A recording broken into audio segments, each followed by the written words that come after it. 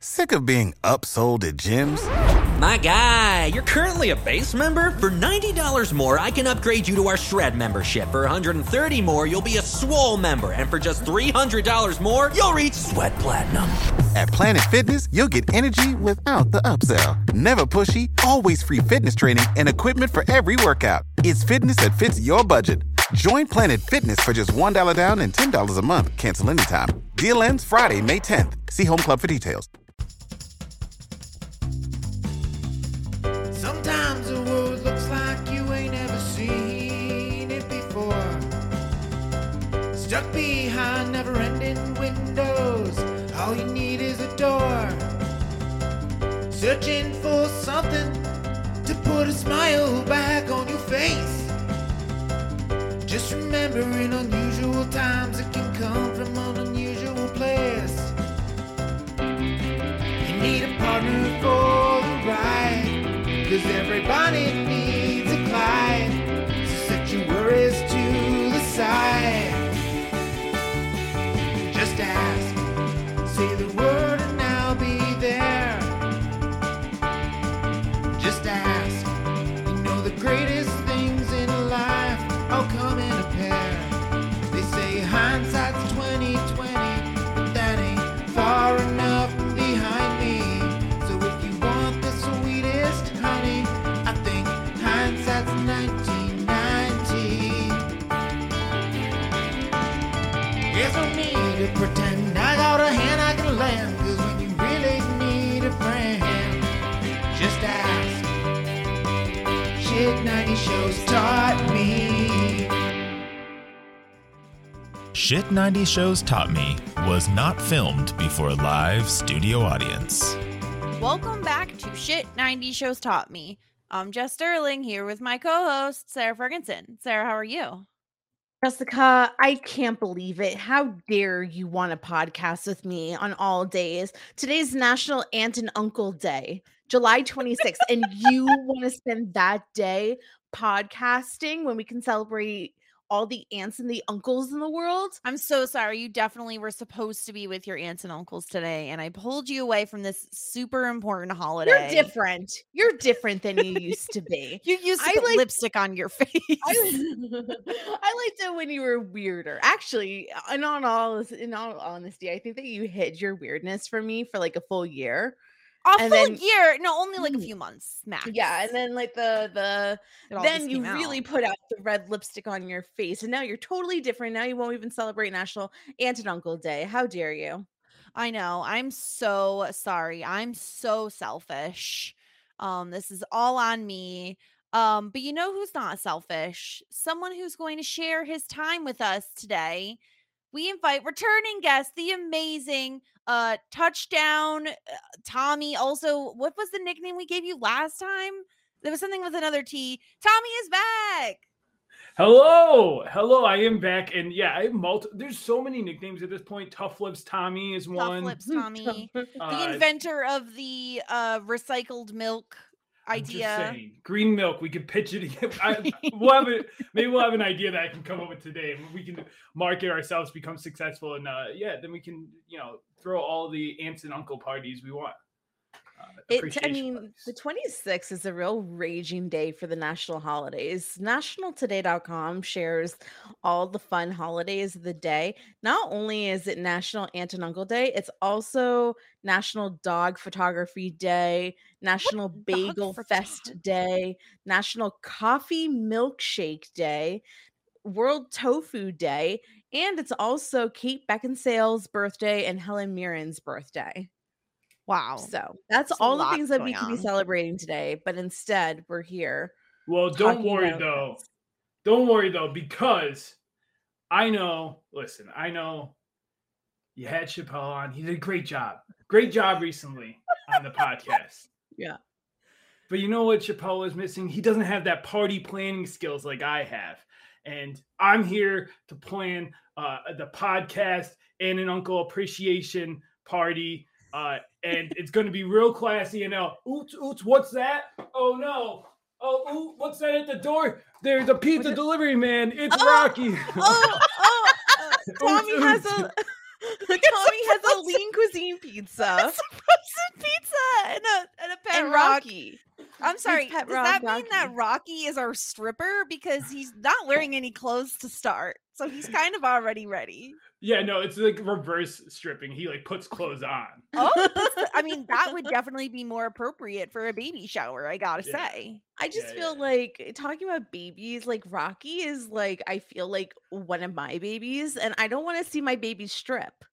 Man, I really messed up this party. There's Oh, so no. much to unpack in that one sentence. Yeah. Actually, Tommy, how many baby showers have you planned in the last few years?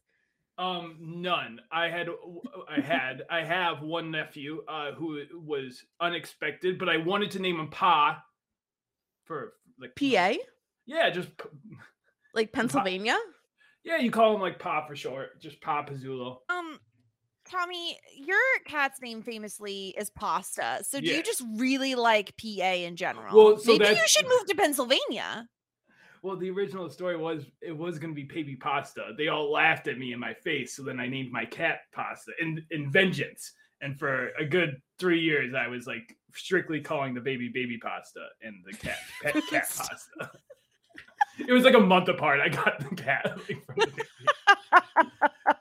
But yeah, I should move back to Pennsylvania. I am originally from Pennsylvania. I'm basically a Corey Matthews myself, so. Are you serious? Yeah. I thought you were always a New Yorker. You tricked me. Well, it's like, when does it count, right? Like, real off topic. But when does it count? Like, I was like 2 or 3 when I moved to New York. Oh, well, then you're a New Yorker. No, but his birth certificate is a Pennsylvania birth certificate. Yeah. But it doesn't really matter because he took his first steps in Pennsylvania, unless you were a late walker.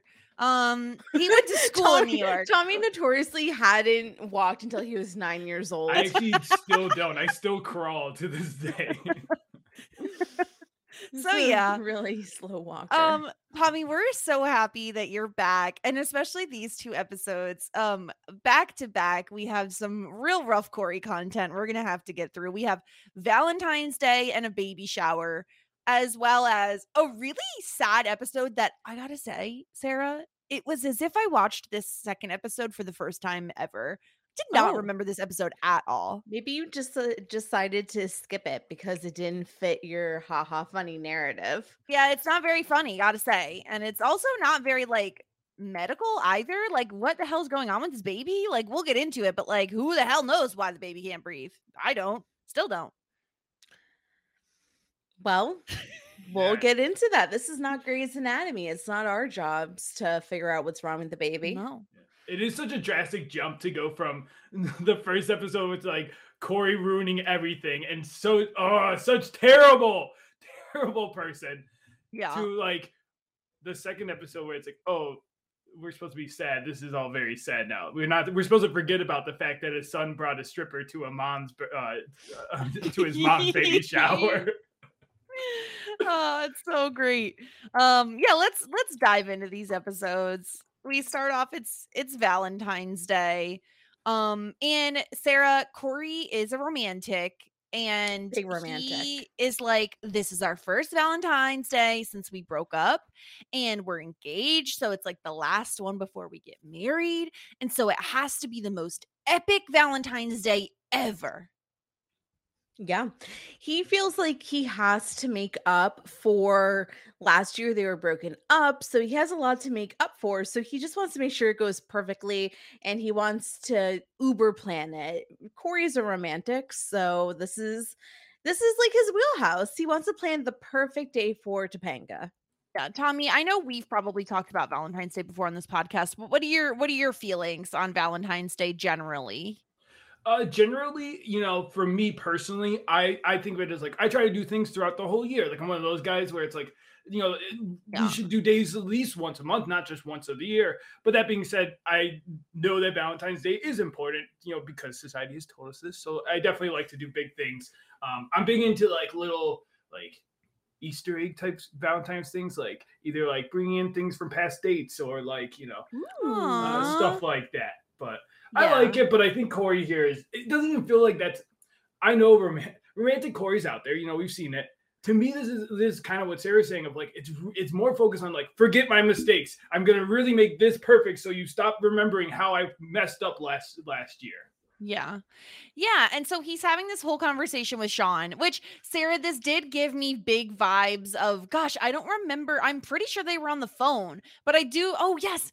It was Corey was on the phone with Sean previously, and they have a very similar moment to this of like, I miss you. And he's like, I'm not going to say it. He's like, you don't miss me? Come on. And there's like a bunch of cowboys standing behind him. And it was very sweet. I wish, again, we don't care about the toxic masculinity, Sean. Just tell Corey that you miss him. But yeah, he does say happy Valentine's Day, Corey. It was like a very sweet moment between the two of them. Very sweet. This payphone, by the way, has such good stickers for early 2000s, late 90s. It has a Rock the Vote sticker. Remember that? Oh my God. Yes, I do. It has a Yahoo sticker, yahoo.com, your, America's favorite search engine. And it has a Toys for Tots sticker. Wow. He loves Toys for Tots.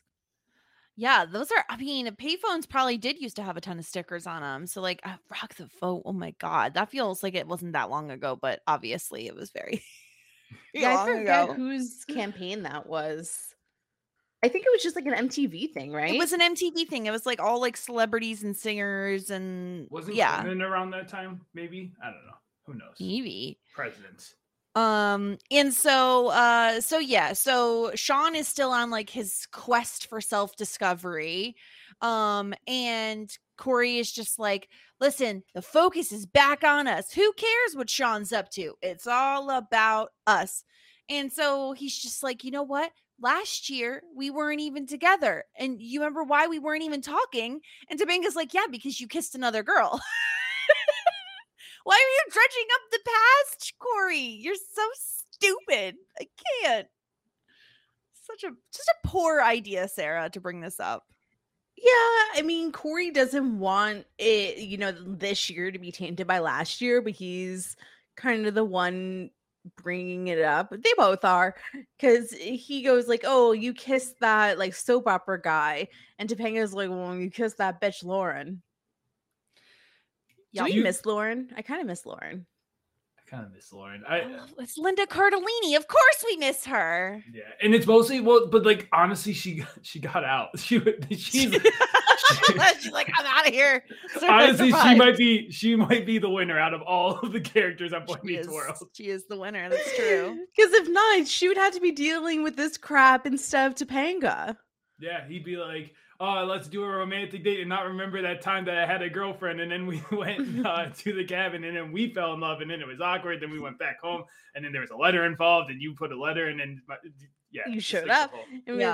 And Linda Cardellini would be like, please, every single day you keep repeating this story. I don't need to talk about it. Like, please leave me alone. I don't need to hear it. I know our own past. You know what? Like the roughest drinking game for Boy Meets World would be drink every time Corey talks about his relationship with Topanga in this grandiose manner. But I loved it back in the day. That's like the craziest thing. I remember when I was a kid, I've talked about this many times before. I thought that Corey was the most romantic, amazing guy ever. And it's so weird looking at it with a lens of being a 33-year-old and being like, oh, like, he's kind of in the wrong a lot of the times. I don't agree with what he's doing. But when I was a kid, I was fully, into it. And it makes me think, like, does this show want us to be like Team Corey all the time with his grandiose, large love for Topanga? I don't know, Tommy. I think that we're supposed to like find Corey's obsession with it like cute or like adorable and like laugh at him a little bit. But I think it's rough, especially when we do like these double episodes, to get so much negative Corey content in a row, right? You're like, God damn, Corey, I just finished last episode where you sucked, and now you're gonna suck again? What are you doing?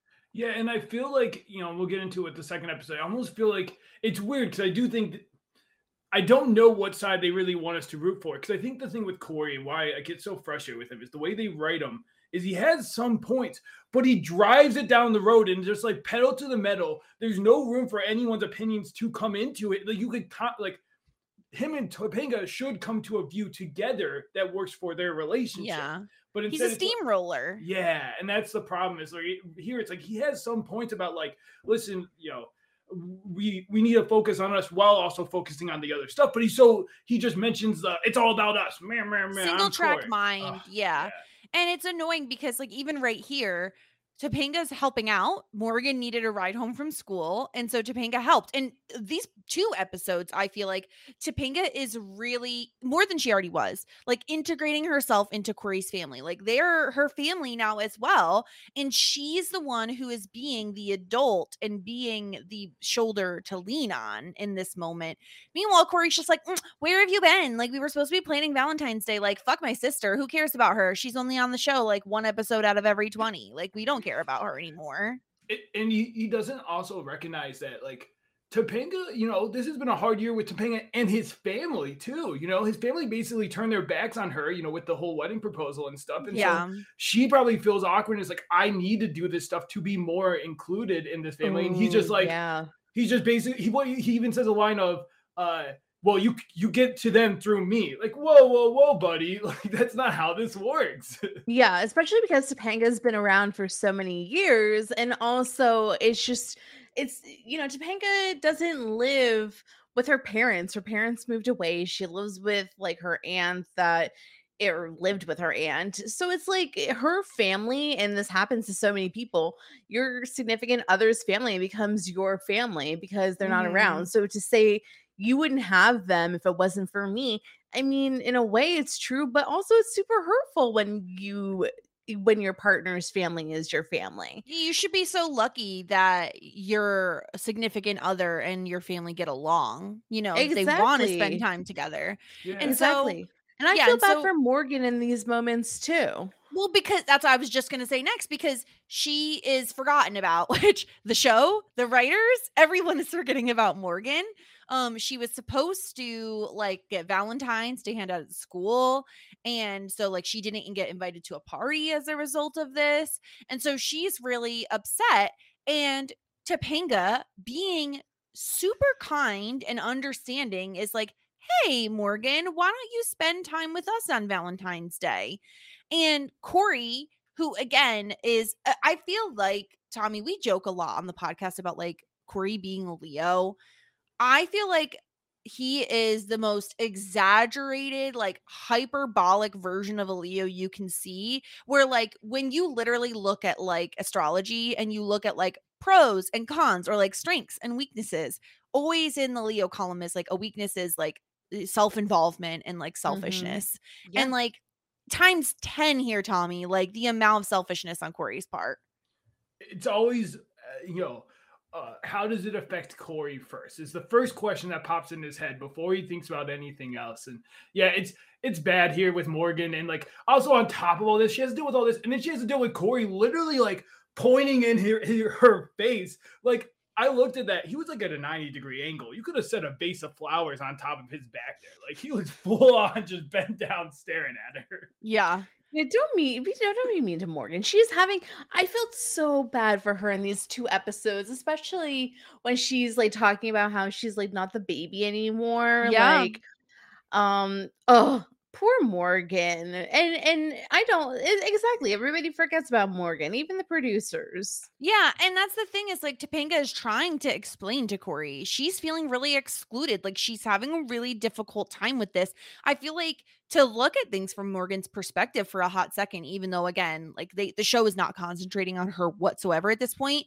Think about it like this, like both her brothers just moved out. So she had the house to herself with like her parents for like a split second. And then her mom is pregnant and they're focusing on a new baby.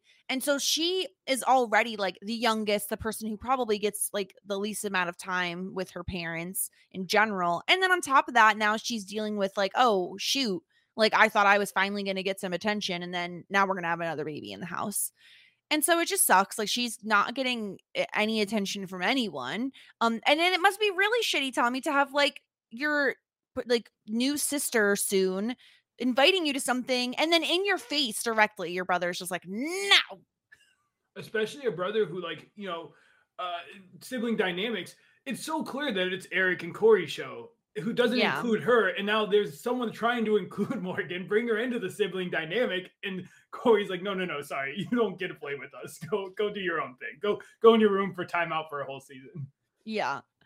And so then we get, and I like Sarah, we joke like this is the time period where we're only covering people having babies because it's happening also on Dawson's Creek. Oh yeah. I just gotta say, like, stop making fun of the pregnant women's weight. Oh yeah. It's not cool. Yeah, this is the Shit 90 Shows Taught Me Baby Boom this week, actually, Tommy. I don't know if you know that. Both of the shows that we cover, the moms are having babies. So we are welcoming baby Joshua and baby Lillian. It's great. Wow. Yeah. Do you think they shared a writer's room? Like it was just but that's like exactly like this is what I'm thinking, because they made the same exact type of jokes on Dawson's Creek about the mom's weight. Well, and even like I remember when you guys were discussing like Corey and his passion for film at the same time that Dawson would. I'm telling you, there's a conspiracy theory here. There's a lot of overlap. Yeah, it's not a secret. But yeah. No, I was just gonna say, like, so we're getting like, again, it's always like the husband's like, oh, you looked like the great pumpkin Charlie Brown, because she wore like an orange dress. And it's just like this whole thing, like she's 7.5 months pregnant. She's just like, you know what? Like, this is just the way it is right now. And this, I was so mad at Alan. I was so upset with him. First of all, those like candy shaped boxes, or like the heart shaped boxes with the candies in them.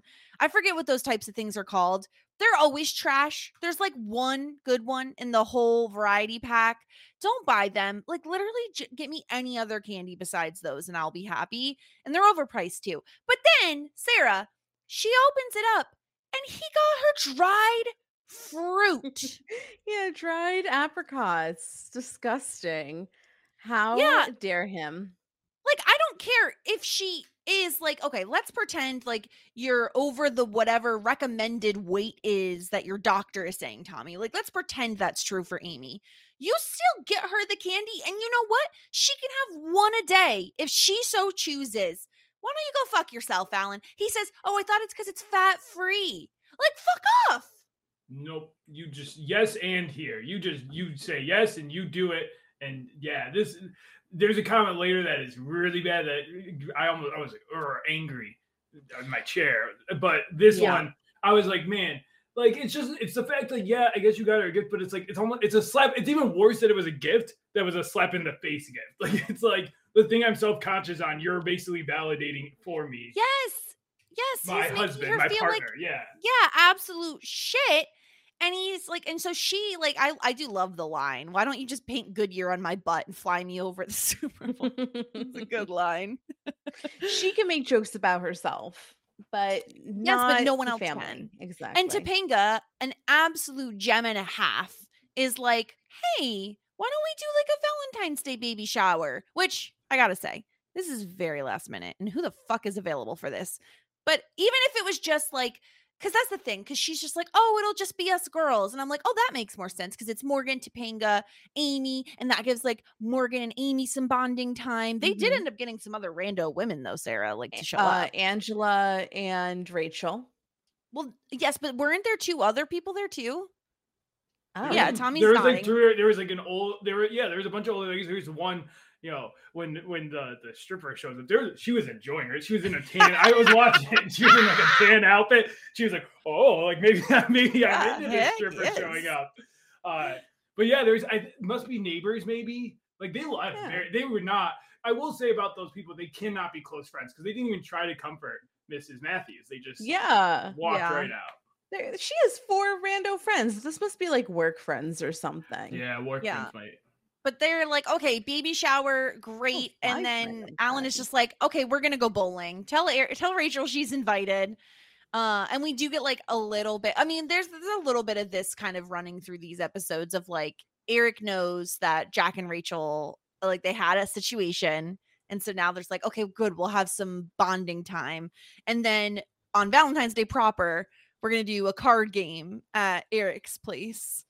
It's just like it's very 90s, Tommy. Like nowadays not everything is so separated by gender in this way, right? Like, oh, typical bowling and cards, yeah, bro stuff, cool man stuff.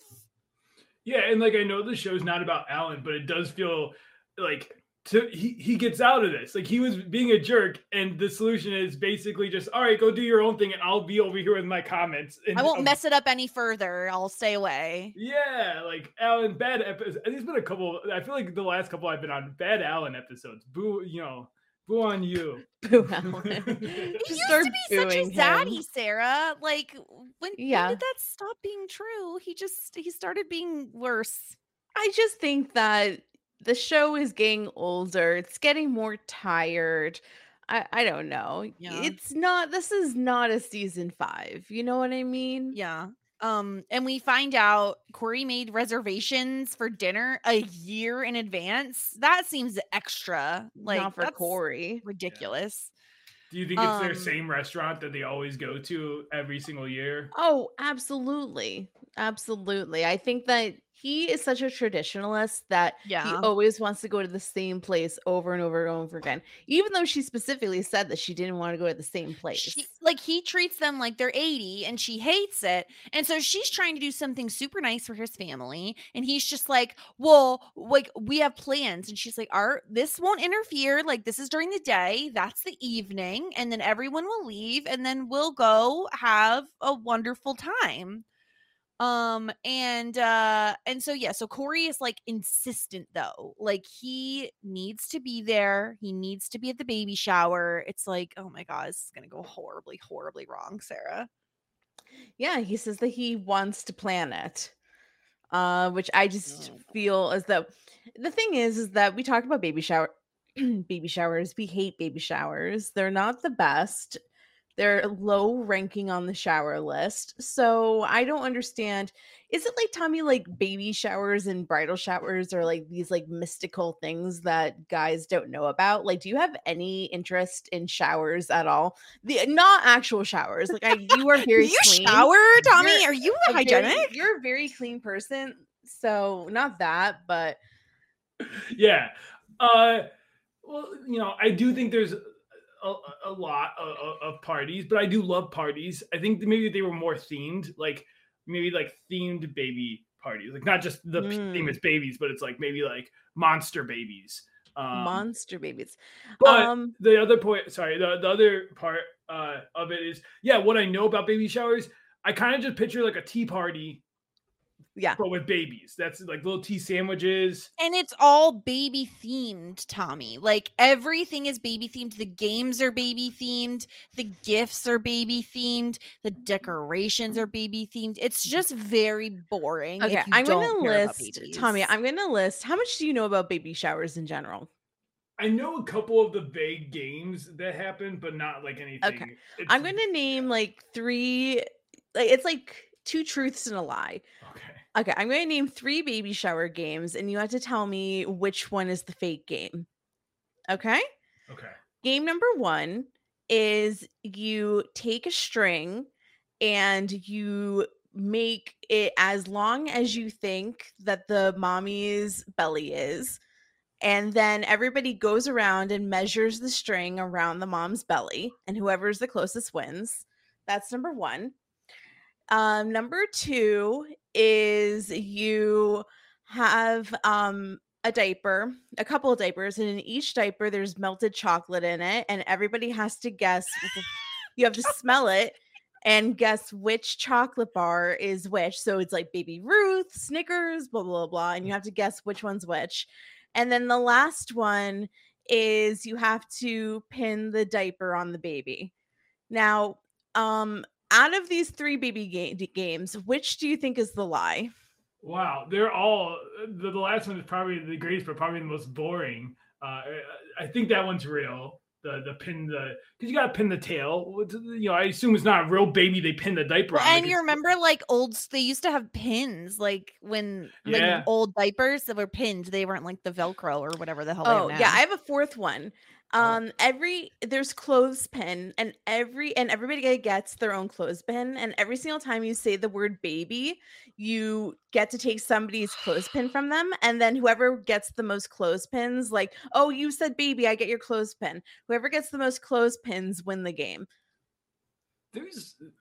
There's a lot of games that involve like count this thing, or like every time this happens, do this. Like, like with this in weddings is the like every time you hear a clinking or a bell, you got. Don't even get me started on that one. Stop clinking. Stop. My mom is the mother of all clinkers at weddings. She's a clinking machine. I'm like, someone hand this one plastic cup. Make her stop. And this feels like that game would be like someone would be like, oh, like you got another game. There'd be one person that gets too obsessed with it. It's like, you got to get another clothespin. Very annoying. Yeah. I think that one in the pin on the tail, pin the diaper on the baby. Yeah. I'm assuming like a plastic baby doll. That's what sure. And then the diaper, I thought at first you were going to say one of them did have actual poop in it. It's like, you got to guess which one. Oh, no! No. You have to match the candy to the poopy diaper. I feel like that's the fake one right now. And then the last one, which is the first string. Was the string. That's not okay. That feels like, guess the jelly beans in this jar. Like, which sadly makes me feel like it's, because it's not okay, it makes me feel like it is an old traditional baby shower thing. I'm going to go with 2. Okay, I will tell you that I have played every single one of these games except for pin the diaper on the baby. Yeah, that's not real. I mean, it might be, but it could I've be never real. heard of it. I'm going to have tons of baby dolls all around my house. Not only have I heard, I've heard of this diaper game with the chocolates, but also people taste them too. Oh, no, we don't do that. I've heard of that. No, I've done the string game though, Tommy. Grossed out by that? Like, yeah, it's disgusting. It's absolutely gross. And I've also done the string game, which is super offensive. And like, I felt bad because I made it too big. And then I'm like, what am I saying about you? You look fat? Like, what is this game? Who is this helping? I was going to say, if I had to play that, I would definitely go shorter. I'd be like, oh, man. And there are many other games. Like, there's always bingo with the presents opening. And if I don't win bingo, I leave pissed because that's all I'm there for. Isn't there one? Bingo. See, I think I get baby showers and bridal showers confused. Is there one where you like roll toilet paper around them? Oh, the mummy game. That's a bridal shower because it's a wedding dress. Oh yeah, you make a wedding dress. Yeah, out of toilet paper. Yeah, what a waste of toilet paper. Yeah, how can we make that into a baby shower game? I'm trying to think. There's toilet paper. You could. What if you had to use toilet paper to make a diaper on a baby doll? Or make a diaper on another person. A human. Yeah, that's a real live human. That's better. That's even better, Tommy. That's what you'll probably do. Oh, maybe. See, Tommy would be good at planning baby showers. He would. He'd be excellent at it. Wow. Just bring the pizza.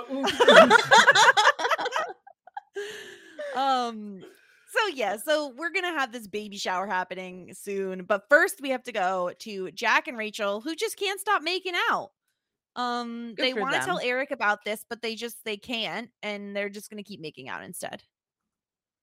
Good for them.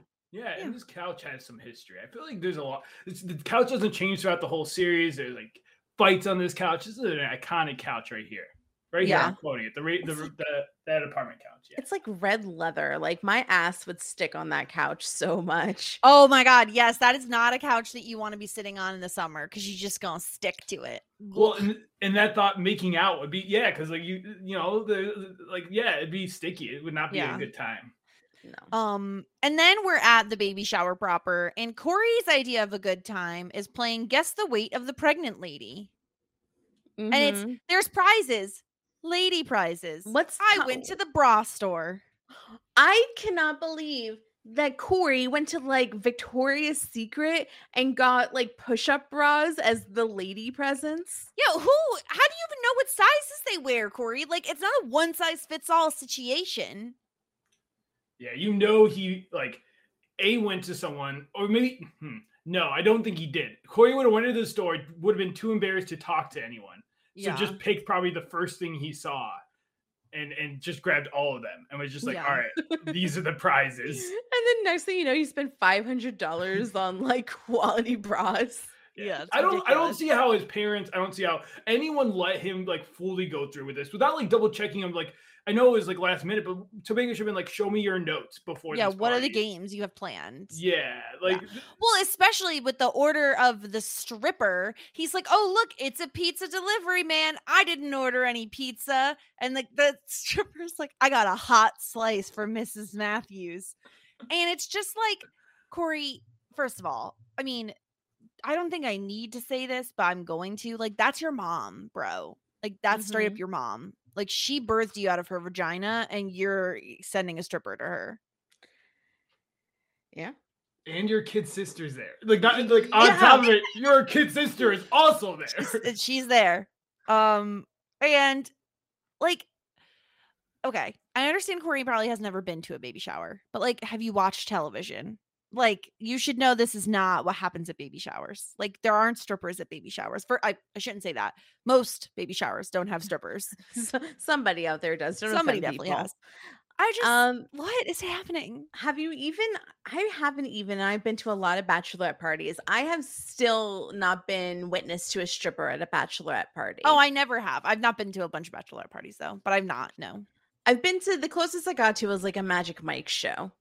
That's the closest I went to, but I've never seen a stripper. I would like the experience at least once. I think it's like way more awkward. I would rather go. Okay, this may sound weird. I would rather go to like a stripper place, like a Magic Mike's, versus have a stripper come to my home.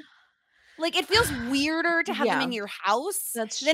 Because then it's like, if you're not enjoying it, like, what are you going to do? It could be like a Danny DeVito on Friends situation where you're just like, I'm so uncomfortable. I don't know what to do, but like, this is not for me. If you don't touch anybody, then I think I'm fine with it. But they always get handsy. And touch the furniture. I would want to plastic wrap all the furniture. Oh, yeah. Yes. Oh, my God. Like that old school, like 80s, like clear covering on the couches. Yeah. Okay. So I work at an establishment that has, I don't really talk about what I do, but I work for an establishment that makes furniture, and we sold it to a casino in Las Vegas. And we got a lot of chairs returned to us because arms were broken, because theoretically the strippers were dancing on the arms of the chair and broke these like really expensive chairs. So then they had to all come back to us, and we had to build like steel supports, dirty chairs for the stripper asses, so that the strippers would, because they're standing on the chairs. Yeah. Is this the business idea? All right, open up Shark Tank. I'm here. Hey, for all you strippers out there, do you have a problem of like, you're always at events and the chairs are breaking on you? Oops. And then you fall and it's embarrassing. Now your performance is ruined. You're off the step. The music is too ahead. What are you supposed to do? Well, no more, because we have for you the heavy duty stripper chair plus. Not to be confused with stripper plus. Not to be confused with stripper chair pro, which was it had a cup holder. That was the only one. Cup holder. That could be really handy. Yeah. Mm-hmm. I think that this would actually sell millions. Yeah. And then I love it. Once Better we have our than millions, once we have millions, we go to Green Milk, baby. This is just our stepping stone business. This is not our passion project. You know? The Green Milk is our passion project. This is gonna make us the bucks. Oh my God. Amazing. Perfect. So everyone is like very confused about why a stripper is there. Amy's trying to cover Morgan's eyes. Like, the party ends and Corey is just like, okay, great. Everyone's out. And like, Amy is super upset, and Topanga's upset because Amy's upset, and Corey is just completely either notices and doesn't care, or doesn't notice because he's just like, listen, like, go get your party clothes on. It's time to go out for Valentine's Day. And Topanga's like, I'm not going out. All I wanted to do was something nice for your family. They're my family too. And like, what do you mean? Like, this is what we're supposed to be doing. And she storms out, and Corey's just like, I didn't get it. Like, Sarah, why is Corey doing this to us? Because he's a dummy. I just love that Morgan opens up the door and is like, freaking take a hike, you screw up, you're out of here. You know, he is so dense, and Tommy is right. He's just thinking about himself. He's being selfish. Yeah, and I love that all the women like were like, yeah, like basically like, no, Corey, you're the dummy in this. Get out of here, and supported. I did find when the stripper left, this is the comment that like boiled my skin. The stripper went because she asked for the pizza, and he's like, you don't need it. No one asked you, stripper. Get out of here. Yeah, that was really upsetting too. You suck. What kind of shitty pizza did you bring anyway? Did you bring the lean cuisine also, pizza? why did a stripper actually bring a pizza? I thought it was just supposed to be like a if I'm paying $500 for the stripper pizza, $500, he was like $49. I don't care. You better bring budget pizza. Stripper. But do you trust a pizza that I would want to I'll just buy my own pizza and that's bring what I'm saying. I feel like it would be cold and like worse than Domino's. It's Little Caesar pizza, 100%. That stripper's going to Little Caesar. Like that was a bullshit pizza. Like, I'm sorry, but I don't want a pizza from that guy. This is my thing. I've never seen somebody actually by choice buy Little Caesar's pizza. Is Little Caesar's pizza a front for strippers everywhere? Maybe. I will say, you know where it's really popular? In college film projects, because they're like, oh, we have catering, and it's just Little Caesar's pizza. No, we had Papa John's when I was in film school. That's what we did. You guys had that was because it's film school. I went to liberal arts where it's just Little Caesars. Oh, I understand. We had to slum it for Little Caesars. Yeah. No, we went got Papa John's. We got those pepperoncinos. What are those called? Pepperoncinis? Pepperoncinis. Yeah. Pepperoncini. It was like cappuccino, pepperoncino. So the stripper leaves, everyone's in a huff, and then we have this conversation between Eric and Jack where they're just like, like we're gonna hang out together. He's like setting up for cards and everything. He's like, just like the old times, right before the incident. And Jack is having a really hard time telling Eric that him and Rachel are together, and Eric misconstrues this as like, oh my gosh, you're still grieving over your dad. Like, I'm throwing a party. I'm so sad. Forget the party. Let's go to the cemetery. It's just like, what? And then we have this whole thing, and this is Sarah. I was like, this is prime throuple material, where he's like, where Eric is just like, oh, you don't like girls. He's like, I thought it's fine. You don't like girls. It's totally cool. And I'm like, this is where we have Jack saying, actually, I like both. And then they make out, and then they're a throuple. I don't know how we get from admitting that we're into both and then making out, though, because I don't think that he's into Eric. But I don't think should be. They'd make such a great throuple. I think that they make a good platonic throuple. I don't think that Jack's going for Eric. What do you think, Tommy? Eric's mom. I think Jack does like Eric because I think Jack to me is in relationship. Jack likes people he can fix. I feel that energy from him. Look at what his relationship with Sean. Look at he wants to help, and Eric is the biggest screwball of them all. He's damaged, and Eric. I could see Jack really really vibing with Eric and trying to make that work. I definitely saw it here, especially when like Eric was dropping hints. I think Eric wanted to see if Jack would, pick up the ball and run with it. Like where it's like, oh, like you don't like girls. I think he was, testing the water in the pool. Yeah. But they don't really have time to have this whole conversation because all the guys are here. Feeney's there. Feeney been fucking. Feeney got that fucking kind of attitude. Wait, okay, what was up with Feeney this episode? He's getting it in. You think so? I was like, yes! Feeney's on literally a sentence that he said was, is there anything more delightful than Philadelphia in February? I was thinking that he ate like the special brownies. That's no, what I was bitch. thinking. He's been getting it in with the dean. That makes a lot more sense. I kind of forgot about that. I thought that he was just high. No, Tommy, Feeney's been getting it in. And not only that, Feeney is like such a beta in this relationship. Like, come on. Like, Dean is like, she's taking over. She's taking control. Yeah, I couldn't tell if at times it did sound like maybe they haven't been on a date yet, but he's clearly in love. But I'm with you, Jess. He's definitely seems a little too eager about Valentine's Day, about love. Like he is happy man right there. He says to Eric, I love you like a son, my boy. It makes sense that he's getting laid now. Like, it makes so much sense. But I just thought that he was like high on. Well, he's high on life. He's high on love. We Yeah. also need to bring back the term spiffy, which is apparently what Oh. Feeny says to Alan. Like, you look spiffy. I'm like, okay, we need to start bringing that back. I did spiffy for a really long time. Did you? Yeah, I Well, you should bring did. it back. I don't know. I don't know if I'm a spiffy person anymore. I feel like you have to be a very specific person to be a spiffy. Well, no, you could say it to other people. You look No, I spiffy. know. I know. I know that. Oh, okay. During this interaction, I was the one thing that did make me laugh as much as I don't like new Eric. That's why she won't go out with me made me laugh about the dean. Like Eric. It's the world in which Eric is asking the dean out is like, what is happening? But yeah, and so this is when Jack knows what's up, because apparently, like, this is a bit of a stretch where he's like, it's obvious Feeney's in love, and it's like, Jack, you're not in love with Rachel yet. Like, you're at the making out all the time phase of your relationship. Like, it's way too quick.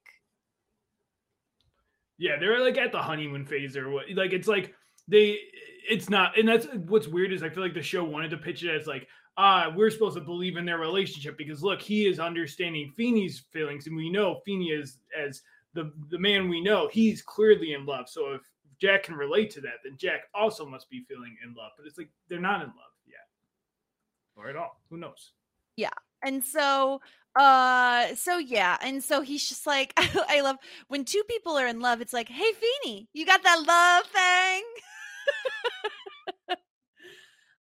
And so they're like, oh my God, Feeney's in love. And they're like, oh my God, he's in love with the dean. And so yeah, it's just like it's very cute. And so yeah, so this is like the whole thing with the freaking stupid like baby shower. Like, Alan's upset because it didn't go well, and Corey's just like, I went to all this trouble to find a great looking guy to strip for mom, and they got angry at me. Can you believe that? It's like, what? Do you hear yourself?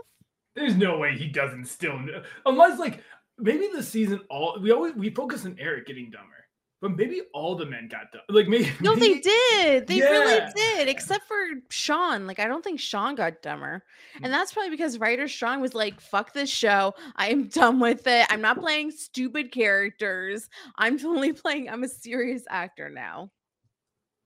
Yeah, it got very hokey, and like it's like, Corey, you have some self-awareness that you would realize at least at this point, like maybe not during the party, whatever, but at this point you drove over here, you had to realize maybe I did something bad, or at least my dad would be upset at me and not just nonchalantly say it in the party.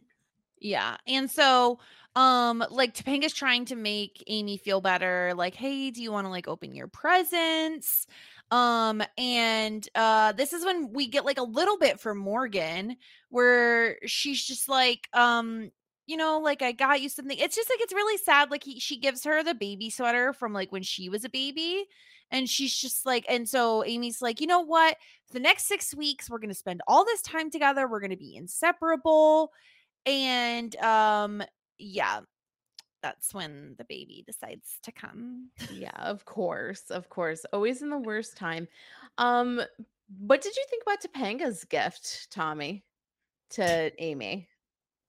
I think it's, you know, if you build that relationship, I think with Topanga, like, you know, again, I think it's a nice sign. I think what it does, it also like boost up something again that I think like she's been insecure about with like the way her husband has literally been making fun of her for it. So it's like, yeah, like make her feel good about herself, body positivity. So I think it's a nice gift. I think like you got to make sure you have that relationship first, I think, with the other person. But yeah, you do. You can't just go wild and start giving your in-laws sexy lingerie if you don't know them well. That's a little, I wouldn't say awkward, but for some it could be. And like then we have Topanga and Corey like arguing again. I'm like, Corey, can you just understand that you were wrong here? But he simply cannot. He's like, today was about us. It's Valentine's Day. Mom will still be pregnant tomorrow. And Topanga says, you're being incredibly selfish, which, yes, we're all shouting at our televisions. And he's just like, oh, I'm selfish because I want to spend the one day you're supposed to spend with your girlfriend with my girlfriend. It's just like, oh my gosh, this is way too much. And so, yeah, so then this is when they get the news that Amy's water broke. The baby isn't due for another 6 weeks, which, like, That's a lot. I mean, that's pretty early. That's 34 weeks she's having the baby. Like, that's pretty dang early. Most people go, I mean, a lot longer, which could explain a little bit of next episode. And so they're all trying to get Alan out there to go get to go to the hospital. They're like prepping her for a C-section. Which is also interesting, Sarah. I feel like a lot of television births are vaginal, like natural births versus cesarean sections on TV. Yeah. Another coincidence with Dawson's Creek, shared discussions in the writing room. Yeah. I think it makes sense. This is Amy's fourth child. Typically, if you have one of your previous pregnancies are C-section, then typically you have another C-section because they're worried that your like internal stitches are going to rip. So I don't know. Eric looks like he has a really big head, so this might be Amy's fourth C-section. Who knows? Eric was probably the finicky baby that like switched around multiple times, and like, you know, like he was like, there was with my brothers, I had twin brothers, and there was one of them that like was perfect, and then the other one like wanted to stay in longer and was like hanging out. So is the one that wanted to stay in longer, is he kind of like a pain in the butt now? Yes. Wow. Look at that. And like the other twin that was like there on time is like kind of more chill out of the two of them. Out of the two of them, yeah. But yeah.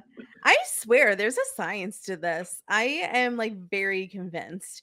I also have this theory, if like you have colic, then you become a sensitive person in life. But that's another time for when I become like a junior scientist. Junior scientist. Yeah. So we have more of Topanga being amazing and Corey sucking. Topanga is just like trying to keep Alan like, you know, calm, and she calls him dad, which is also like very sweet. And like, I like how Alan says, "Dad, I like that. Like, call me that more often." Yeah, keep it up. Yeah, I just think like she picked a really good moment to like do that for the first time. Like, I feel like he's gonna remember that, you know, like it's such a very like sweet moment between them. And I also feel like we never get Alan and Topanga moments. Like, we've gotten Amy and Topanga moments, but it's super rare to have those two. And I just thought, I don't know, I really loved that from Topanga. And then immediately Corey is like, I don't understand how he doesn't understand that they're at the hospital for his new sibling to be born. And all he's thinking about is like, Topanga, can we go talk about this? Like, can we go get a coffee? Like, we need to chat about this. It's like, Tommy, why does he not understand that like there are bigger things happening right now? Yeah, he should be at least in the moment, like, put your own feelings aside, focus on be self-aware. It's self-awareness, and I don't think Corey has it. And it's weird because in these two episodes between this one and the next one, his point of view does change. And I wonder if it's just the writing, because I do think his point in the second episode makes a little more sense. Right here, it's so focused on specifically Valentine's Day. It's them spending time on Valentine's Day. It's like, yeah, things come up. A baby is more important than Valentine's Day. Point blank, it just is. Especially if you're being married, there's going to be like 50 more Valentine's Days. Who cares? Yeah, it's absolutely ridiculous. And so then we have Rachel and Jack like, oh, did you tell him? Well, I couldn't tell him. Like, I don't think he got it. Like, I kind of told him, and they're like, maybe he didn't get it. And so they're like, okay, we have to tell him about us.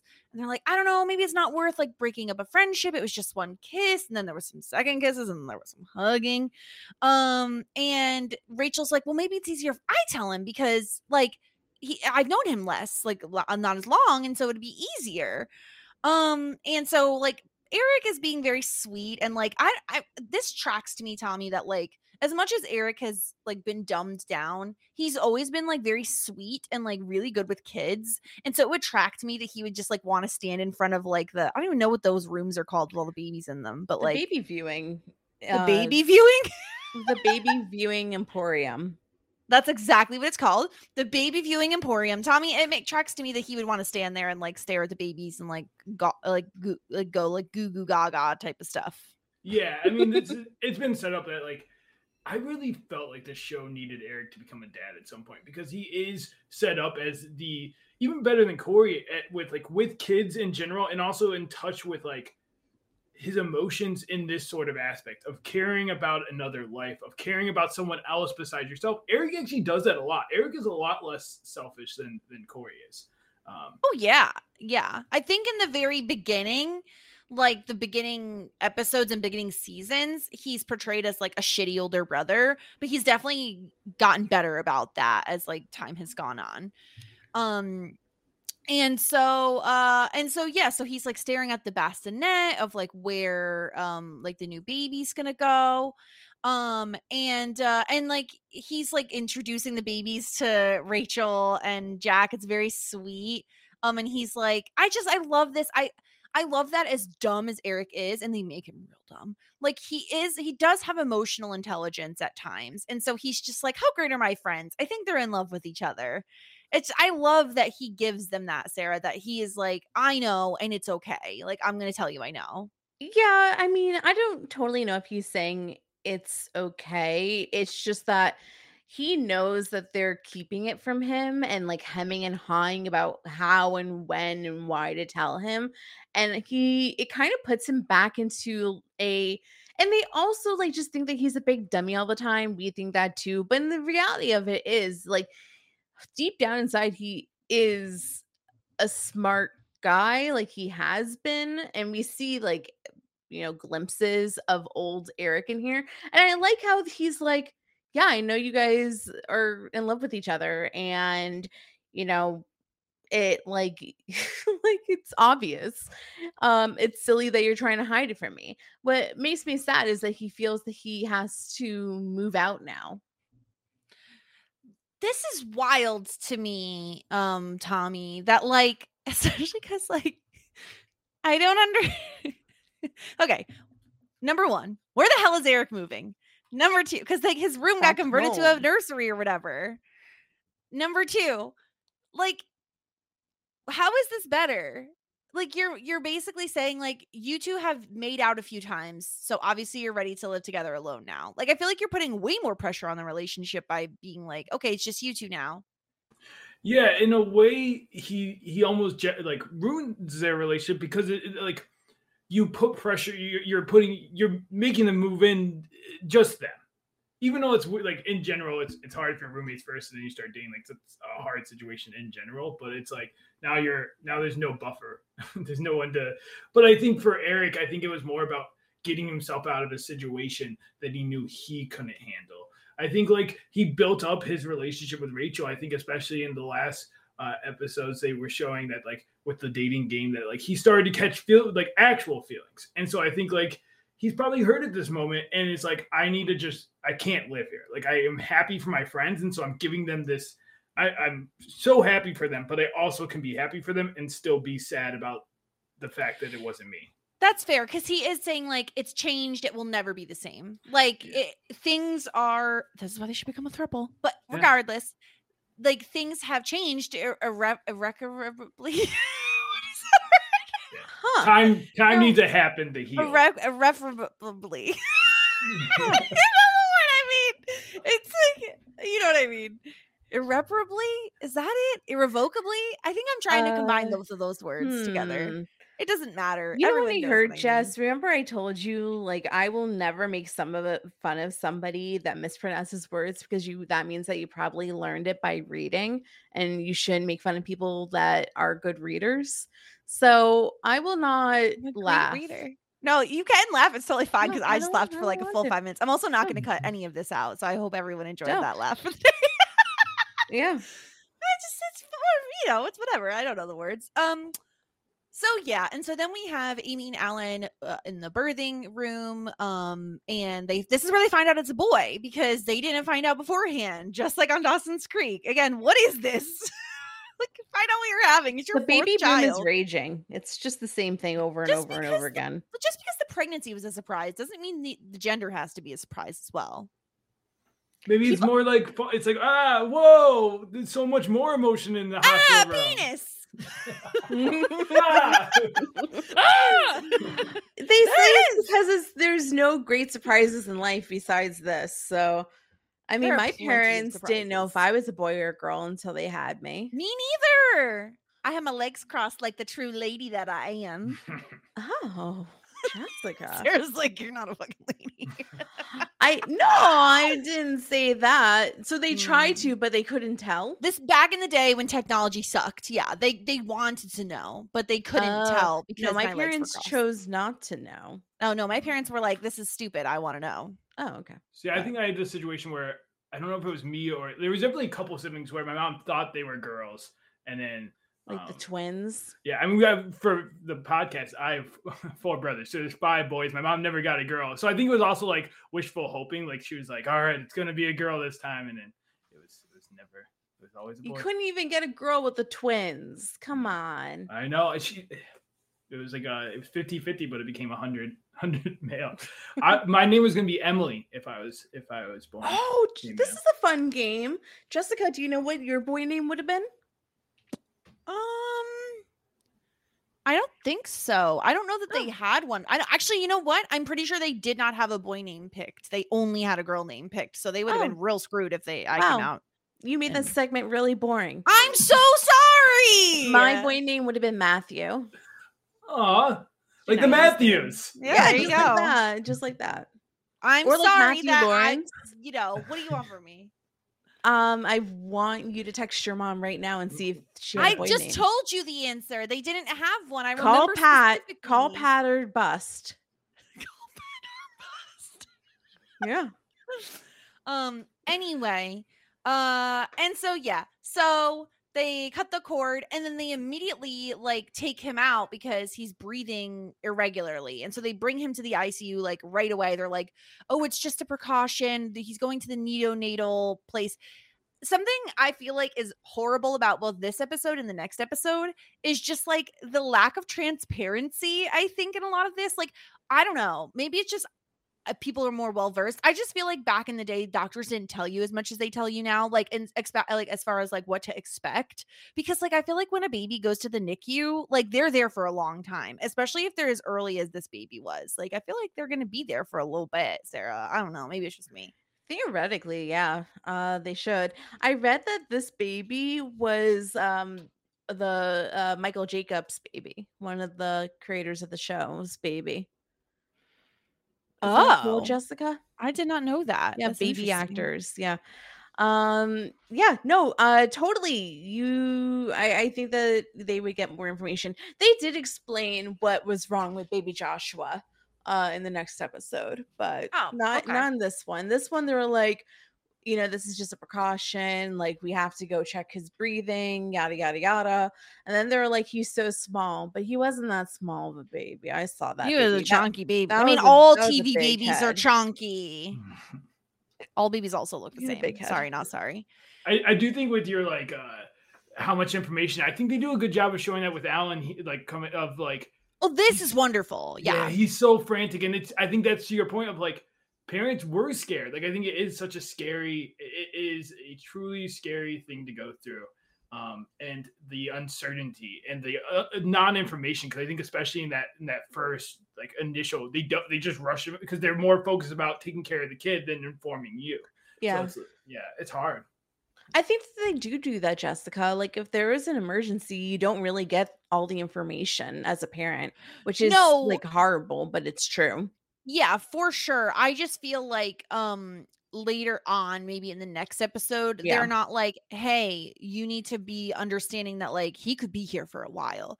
Either that or they say it and Amy just completely like doesn't listen or has like these expectations that aren't like are kind of unfounded. But when you need to have hope, right? Yeah, no, you don't have hope, then you got nothing. I bet Boy Meets World could not afford probably a medical professional to give influence, so they just left it as vague as possible. Like, that's true. They're like, we don't know. Could be anything. Something happening. It could be a day. It could be many. Who knows?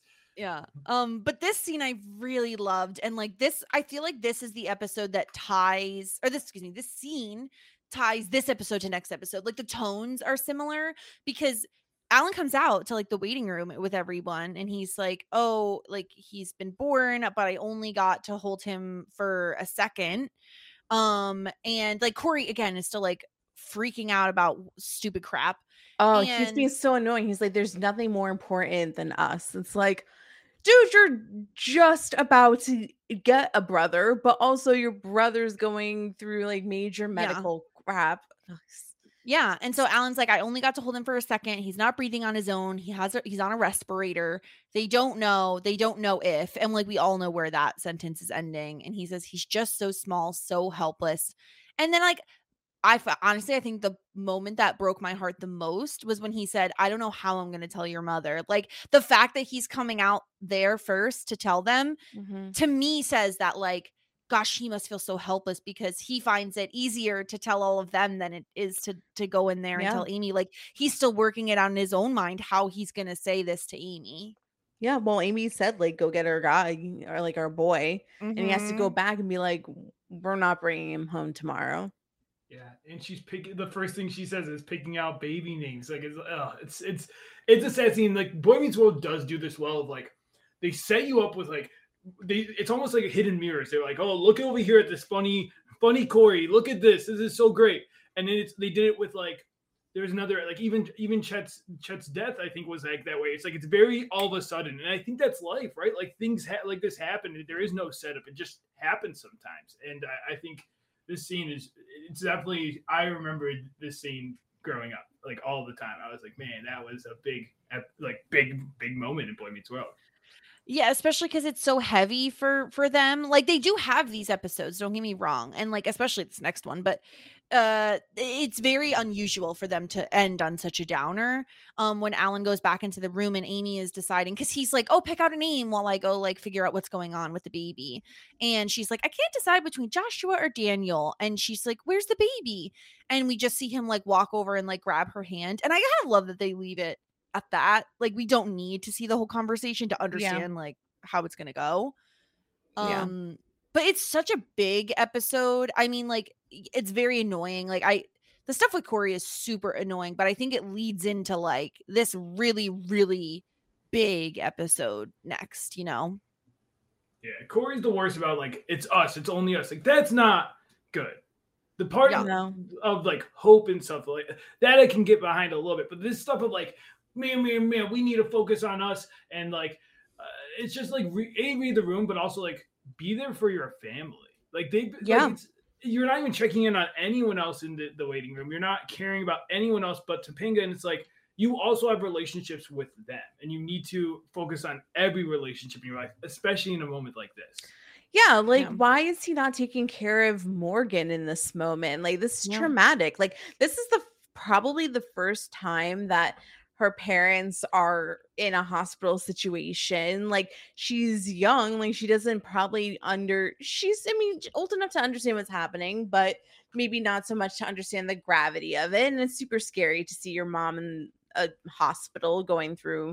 Support for this podcast and the following message come from Corient. Corient provides wealth management services centered around you. They focus on exceeding your expectations and simplifying your life. Corient has been helping high achievers just like you enjoy their lives more fully, preserve their wealth, and provide for the people, causes, and communities they care about. As one of the largest integrated fee-only registered investment advisors in the U.S., Corient has deeply experienced teams in 23 strategic locations. Corient has extensive knowledge spanning the full spectrum of planning, investing, lending, and money management disciplines. Leverage Corient's exclusive network of experts to craft custom solutions designed to help you reach your financial goals, no matter how complex they may be. Real wealth requires real solutions. For more information, connect with a wealth advisor today at Corient.com. That's Corient.com. Corient.com. So it's like, be there for your sister. Like, come on. It's brutal, and we're only going to get into more brutality next episode. So let's go to a quick commercial break, and we'll be right back with Resurrection, which, good God, that title of the episode. We'll be right back. All right, we're back. Season 6, episode 17, Resurrection. Like, what is up with this name? Like what why? Like, am I missing something? Like, why is the name of this episode? I think it implies, like, I think you're supposed to think of the baby first, but I think it's actually implying to Sean coming later in the episode. Like, he's back. He's, he's now back in full version. I guess, but like, Sarah, he was barely gone. I know. It was only 2 weeks, but I think that. He was still in the episodes. I know. I think it's just like when Topanga went to freaking Pittsburgh, but whatever. I also think it could be like a resurrection of like old Topanga in a way, that to like a resurgence of like old, like who you used to be, maybe. I don't know. But yeah, it's a little dramatic. It's a little dramatic for this episode. Yeah. It's just, like you said, it just feels like, okay, it feels like they're saying like the baby died and was resurrected. Like that is obviously the headline of this episode. So the title just really throws me off. So they're in the NICU, and we see Amy and Alan around like all these basically like babies in their beds. The Baby Emporium. Yes, the Baby Emporium. Well, this is the NICU Baby Emporium. Okay, so not it's like the regular one. It's not the regular Baby Emporium because they have to be in the little like incubator tube. Yeah, things. Baby boy Matthews was 5 pounds even. 5 pounds 0 ounces. That is a pretty small baby. Not a pretty like, small baby, but that's stinking small. Like there's no, but that baby on the TV was like 10 pounds. So the baby was a full-on toddler. Yeah. I should bring this up here. My brother, other brother, not one of the twins, is having a kid and actually going to go in on Monday. Today.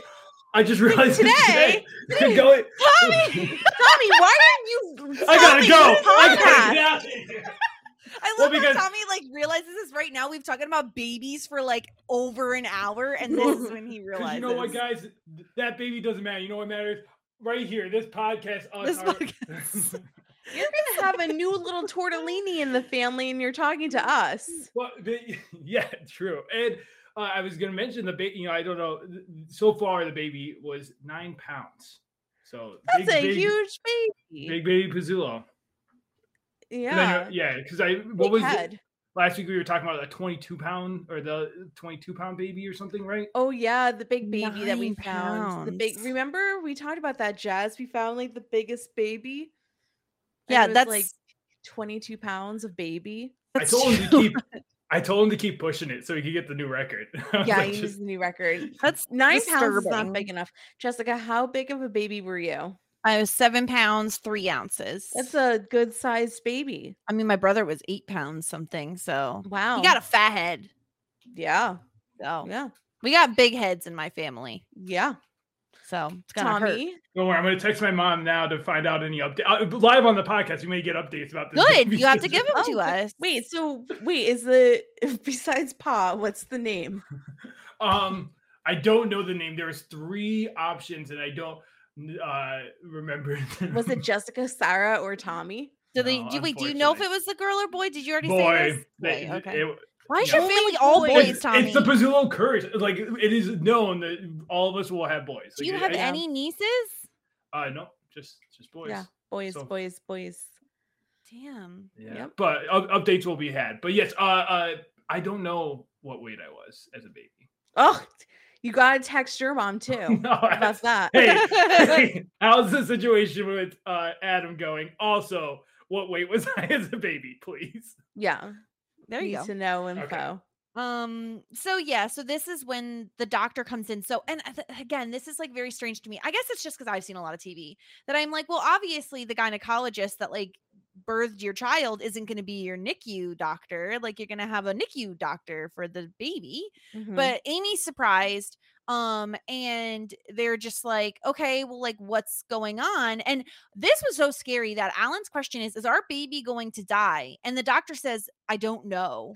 Like, that's horrifying. Yeah, I mean, he doesn't have the best bedside manner, but he's kind of, oh my gosh, I had like a veterinarian that was just like this. And he actually became my favorite vet for my dogs I ever had. Because at first I was like mad at him because he was like, I was like, why are you being so harsh about this? But it was more Mhm. so like he wants you to get like realistic expectations. Like he doesn't want to sugarcoat stuff because he doesn't want you to be blindsided. So I think that this is what the doctor's doing. And like I said, by the end of it, I felt like I didn't trust a vet more than I trusted I guess this one vet I because just it's wanted like, him to be a little bit like, I wanted him to start with saying, I don't know, but we're going to do everything we can. Like, I just think you could add stuff on to that sentence where Yeah. you're still having the same content, but yeah, like a little bit nicer because this is their baby you're talking about who is currently in an incubator thingy and like they're scared.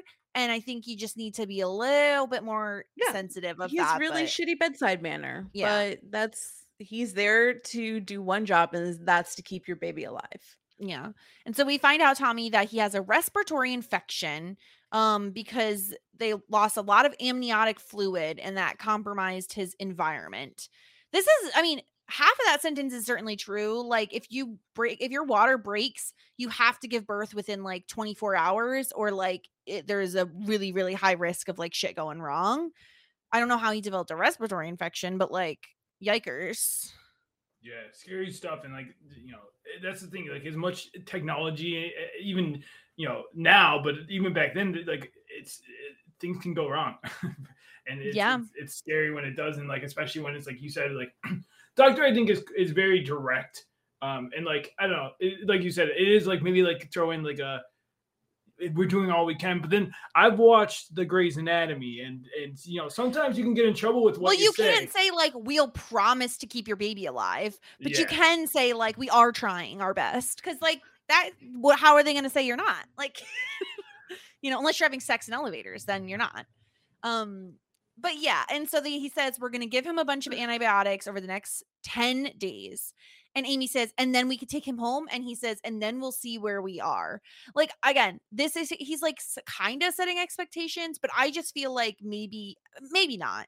But I feel like if I'm if I'm Amy, I want to hear like, I want to know realistically what's going to happen. Like if he takes the antibiotics within 10 days, well, then what? Like, is he still going to be in here? Like, I don't know. Maybe they can't give me that information, but I just like concrete like answers to things. And I guess maybe this is not possible. You can't have concrete answers when there's so much up in the air. It's frustrating, and that's why these moments are like uber really painful awful for everybody because you can't have concrete answers because it's still so much up in the air. Like he can have an infection like he has, and it can get worse. Yeah. I think the doctor's got to be like direct and blunt like this, like just giving it the facts, or at least as much of the facts they can, and then it's the family's job to give like the hope and be more like like encouraging. I think that like I could see that. And like the thing that really gets me is I don't know, this episode, I feel like some people might relate to this, but I personally found him really, really hard to watch this episode where he says, everything's going to be okay. And Topanga says, I hope so. And he's like, what do you mean? You think something bad's going to happen? And Topanga, being like the logical person, says something bad already happened. And Corey, this entire episode, Sarah, is putting so much on Topanga to make him feel better. And it is so unrealistic and unfair to Topanga to put that on her. Yeah. It's hard because like it is kind of like when your partner is going through something, when you're married or when you have a significant other, you are there to be their support, but it isn't necessarily their job to fix everything for them. I think that boils down to like what everybody's needs are when they're going through something, and what Corey needs to hear is everything's going to be okay. And I don't think that that's like necessarily a bad thing, because I think that once again, Corey needs hope. And that's what he just needs to hear in the moment. Even if Topanga doesn't know for sure, he needs to hear it's going to be okay. But there's other people that like, once again, what we were saying earlier, that need like straight up facts. Like, yeah, like it might not be because they don't want to be blindsided. It's just how people deal with grief. Yeah. Yeah. So Corey is very much like, I need you to be with me. And Tommy, if I'm Topanga, I'm literally saying the same thing of like, I'm sitting right next to you, bitch. Like, what the fuck? He's like, we just need to be Corey and Topanga because then everything is okay. And I'm Topanga. I'm like, how is me holding your hand making everything okay? Like, I don't what? I don't get it. Yeah, I lean in I think there's parts that both of them need to see the other side. Like, I think to Topanga's point, Corey, she needs you to be focused here. She needs you to be focused on what's happening around you. That's what Topanga needs in this relationship. Corey needs someone to live in this. They're fighting with reality versus living in almost like ignorance. But it's like Corey just wants to pretend like everything's going to be okay in hopes that it will be okay. And it's like to what Sarah said, like that's okay, but you're putting parts that's not okay is when you put it back onto Topanga. Like again, what we were saying last, he steamrolls. It's like both can't exist. He can't compromise. It's like, no, she just has to go with him. And also he makes like his digs. He like digs directly at her. You know, yeah. I thought the comment he makes later, we'll save it, but like it's just uncalled for what you're trying to get. Especially like even here, like, because I think this whole episode is a lot of the same thing where Corey says, I want us to be the way we used to be. It used to be such a big deal to you, Valentine's Day. He says, I was the one who'd want to hold hands, but you were the one who said holding hands is like touching souls. Like, and Topanga's like, how do you remember that? He's like, I just remember everything you said because it was important to me. And you don't say stuff like that anymore. And it's just like, first of all, this is such a, I understand he's going through something, but like, this is such a weird time to be having this conversation. Like, it's not really the right time. And also, Sarah, like, if we're going to go with the incorrect continuity that the show tells us, where they've been together forever, I'm sorry, Corey, people grow and change. Like, yes, Topanga changed from like crunchy granola to like very typical teen, but like people do grow and change. Like, you cannot expect her to be the same exact person she was when you met her when you were like 6 or whatever. Yeah, I think that he misses just like you know what? I think he misses like the childhood innocence of life when things are simpler. Like, I think that that's what he's missing, when he didn't have to worry about school and he didn't have to worry about, you know, Sean running away. Well, he still had to worry about Sean running away, but like when things were just easier when you're a kid, and Topanga had that like kid essence to him, to her. And I think that he's having a really hard time growing up. Yeah. Go ahead, Tommy. Sorry. Yeah, I had a thought as I'm like listening to you guys talk about this. What if, okay, pitching this, the resurrection is, what if it's the resurrection of their relationship? And what if, you know, this is almost the conclusion of the cabin that's still been going on up to here, where it's like clearly their relationship hasn't really been good from there to this. Like, yeah, they had things, they got engaged and all that stuff, but they're still, they have changed. And I think that's where Corey's like, this moment, which is a bad moment to choose, but he's digging in his feet and being like, I want to go back to things before the cabin, not to childhood, but like before the cabin, what we used to have. And Topanga's saying that's not us anymore. Like, we have to, you know, I think that could be a part of this episode. Yeah. And I still think like their engagement was a band-aid, A, for like what was going on at that time, and B, like Topanga was looking for a reason not to go to Yale. So that's why she proposed to Corey. So I don't think that things were necessarily resolved at that moment of the engagement. Like, they're not ready to be engaged. They're not ready to get married or that summer. They're certainly not ready to literally have a baby in 2 years' time, according to the math of Girl Meets World. Yeah. So, well, that's the thing. It's just they're processing this trauma or like this stressful moment in 2 very different ways. Topanga wants to focus and like say this is scary, and she wants to admit that this is scary, and she wants to talk about it, and she wants to say like, this is like a really serious moment. This is reality. Your brother is fighting for his life. Corey wants to say, I need you to hold my hand. I need everything to be like it was because this is too scary. And he simply cannot handle the reality in front of him. And Topanga, I think the difference is Topanga understands that that's what Corey's doing. Whereas Corey cannot focus on anything besides himself at this moment.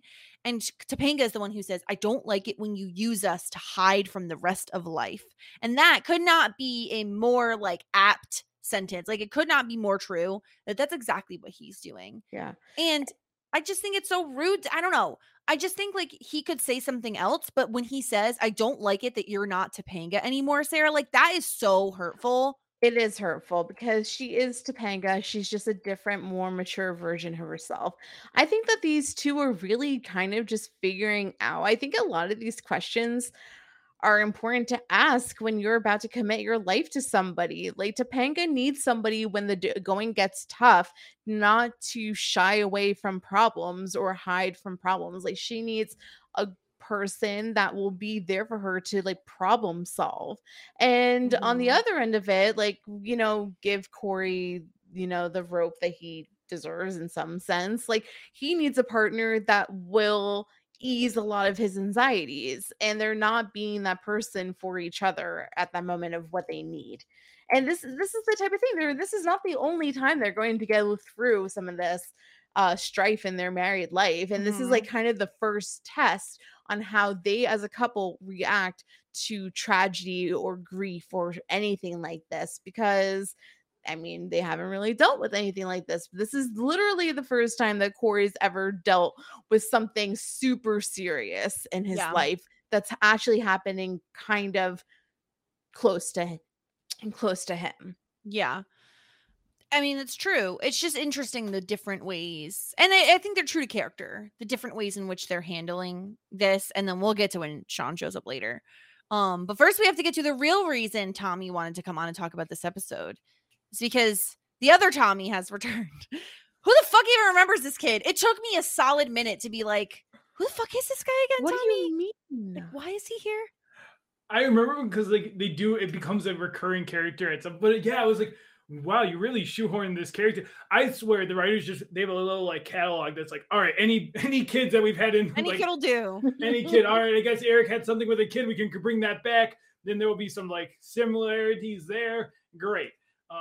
Yeah, this is why I came, just to represent that Tommy energy up in here. I do love Tommy, and the nicknames are very fun. Yeah, I do think this is like a little fun moment, and like we said, Sarah, like Eric is so good with kids, like he really is having a great time. Yeah, obviously remember Tommy from episode 11, Santa's Little Helper, where Tommy doesn't ask for parents and for Christmas, and Eric like almost adopts him or something crazy. You know what like I got him mixed up with? I got him mixed up with the kid, the son of the girl that Eric he dated. Yes, yeah, because they do kind of have the same similar like haircut. The same thing. It's a similar thing where Eric connects to a kid attached to them. Yeah. So in that scene, Eric was like, "Oh, like I'm like ready to be your daddy," and the mom was like, "Yeah, like no, you're too young for this responsibility." Yeah. And then in this time, he was questioning if he wanted to take Tommy in because he asked for parents or something, or maybe that hasn't happened yet. I don't know, but that's the storyline. It's coming soon. It's coming soon, but. Yeah, Tommy is a kid. It's like Big Brother Little Brother program. We found that. We saw that before, right, Jess? In Dawson's Creek. Yes, we did. But what do we think, Tommy, about Tommy's nicknames? We got Big Rat or Big Girl and the Rat. Every single time he said the Rat, I laughed. Yeah, the Rat is the one that gets me. Big Girl, you could have been a little more clever. Yeah, like, not great. But I Rat was so good. I do love when they come in. He's like, "Hi, Big Girl. Hi, Rat." He is a rat. No, he's not. Tommy, it's also ridiculous to me that Eric has like a single suitcase and he's moving out. One suitcase, unless he was just moving out like that one suitcase that day and was coming back for stuff later. Yeah, or maybe it was like symbolic. Maybe there's like it was like, here, I'm gonna represent my stardom moving by moving just one suitcase today, but like I really got to get to this hospital. There's a lot more bigger things happening. Because it seems again like in the same way where like, Corey, why are you having this argument on like while this is happening? I guess you like life moves on, but like you could wait to move till after you figure out all this stuff with your new baby brother. Like I don't know. It doesn't have to be right now. Why does everything have to be right now, immediate? Everything is, I mean, this is the way of the Matthews, right? Everything is right now immediate with Corey, with Eric, with all of them. And so he doesn't want Tommy knowing about like the hospital and all that stuff. So the international hospital pancakes, isn't that what you were gonna say? But Tommy, I love when Eric covers Tommy's ears and he's like, I don't want Tommy to know about the hospital. Or no, his eyes. Sorry, he covers his eyes. Yeah. And so so he's just like, he's like wants to hang out. I don't want him to know about this. But he does tell him, he's like, I got a little brother and he's actually pretty sick. And Tommy wants to go see him. And he has this cute line. He's like, if he's your little brother, he's mine too. Oh, it's yeah. Like, it's very sweet. That was cute. Mm-hmm. There's a couple of moments in this episode where like my like little heart began to like warm, and in that moment when Morgan was like, I'm not going to be the baby anymore. Like there's a few moments where I was like, oh yeah. So then we get Angela and Topanga in the dorm room. Topanga says she's like really scared about all of this, and Angela asks how Corey's handling it. And Topanga says he's not dealing with it. All he can talk about is holding hands and making everything go away. Just because we're together, we're automatically protected from life. We're not kids anymore. And Angela says, I don't understand this conversation, Tommy. Angela says, you're handling it maturely. And Topanga says, thank you. And she says, that's not a compliment. What? What? Sounds like a compliment. I think it's a comment on maybe everyone has noticed that maybe Topanga has grown up too quickly. And, like again, maybe you could have this argument with like a different topic. She's kind of right when it comes to this situation with the baby brother. I think like, yeah, maybe she could loosen up a bit in other situations, but also like, it's a weird call out by Angela, but it's like, I do think she has changed a lot, and if her friends have noticed, I guess it's good they're telling her, like she's not as fun. They're kind of just saying she's not as fun, which is kind of bad. Yeah, because we have like the flashback, or not like a flashback, but the retelling, Sarah, of Topanga doing the poem with the lipstick on her face. Yeah, she used to be crazy. She came over and she did a whole nature poem, and she did an interpretive dance, and then she drew it with lipstick on her head. Like that was crazy, and she's totally different now because she has straight hair. Yep, crazy. Yeah, it's silly. They're like, Topanga's jaded now. She's like rough around the edges. Yeah. Topanga's on the harsh world, is no longer wanting to, I don't know, draw lipstick on her face. Did you both see Danielle Fishel's recent reenactment? Yes, I did. Yeah. So nice. It was funny. She got the doily dress and all. Like, that was crazy. That's what I should have done. I should have got all the doily dress, all of it, and done a recreation for the podcast. That would have been great. Oh, man, that would have been amazing. All right. Hey, see, I'm sure that. Next time you have to put lipstick on your face. And so Topanga's like, what happened? Like, he used to be the one bringing me back to reality. And Angela's just like, you did. You're like the greatest influence. He needs you to take his hand, dance around him, and help him what he's going through. Maybe without you, all he has is reality. And I'm like, on one hand, I understand what Angela's saying, but on the other hand, if I'm Angela, I'm like, girl, I don't know what's up with him, but like, he needs to, like, I'm on Topanga's side. If I'm Angela, I'm like, you have it right. Like, you are the one who is dealing with reality, and he's just unable to deal with it right now. Like, I'm not saying, oh, well, maybe you need to, go down to his level, which isn't on this plane. They have an alliance now, Jess. That's right. They do have an alliance now. So now that they have the alliance, Angela always has to take Corey's side. Yeah. I think it's a lot of like what we're saying, but a lot of it's just like Corey needs someone to comfort him. He's definitely like, his love language is definitely like affirmation, definitely like physical touch, being someone just being there for him. And I think Topanga's like, there's too many other things in the world for us to worry about. Like, I don't have time to comfort you. I got to do this, this, and that. And I think that's where Angela's like, you are his partner. As much as like there's this other stuff you do, maybe not as much as Corey's asking for. Like, you don't have to like just focus on him, but like a nice little pat on his head, maybe. Yeah. And like a coffee. Buy him a coffee. I don't know. Well, Corey is already going to get a coffee with Feeny. He's gone off the deep end by saying, did I not raise her and bring her into my home? And even Feeny's like, who the hell are you? What are you saying? And he's like, you know what? I need a sensible go-to guy. And he's like, Topanga's not what she used to be. He says she didn't used to be sensible. She was Topanga. Now she's Phyllis Munson from whatever. How do you know how to say that, Sarah? Piscataway? I think that's it. Yeah, Piscataway. Piscataway. That's a town in Jersey. How dare you? I'm so sorry that I don't know how to pronounce every ass backwards town in Jersey. Okay, Piscataway is like 30 minutes from me. Okay, well, apparently she is from Piscataway. Yeah, the show dissing New Jersey. Is this? Always. Yeah, because they're Philly. They can't like. Yeah, Jersey. they hate Jersey. Yeah. Piscataway is actually Piscataway. I don't know if it kind of stinks, but there you go. But no, it's a respectable place. Respectable place. And so Feeny talks sense into Corey, and he's like, she's grown up. Like you are too. Everyone is growing up. And so Feeny's like, do you want me to go with you to see how your little brother is like? And he's like, yeah, by the way, my homework is going to be late. Like, obviously. When is it not, you freak? Yeah. Tommy, I really like this next scene of like Alan going around and like building these connections with these other NICU parents. I felt like this made so much sense considering how much time parents spend in the NICU with their newborn babies, that you would like bond with other NICU parents. Yeah, and as much as I was booing Alan in the last episode, Alan is great. Like Rusty, the actor in this, is so good, and I think like he handles the severity and the seriousness so well.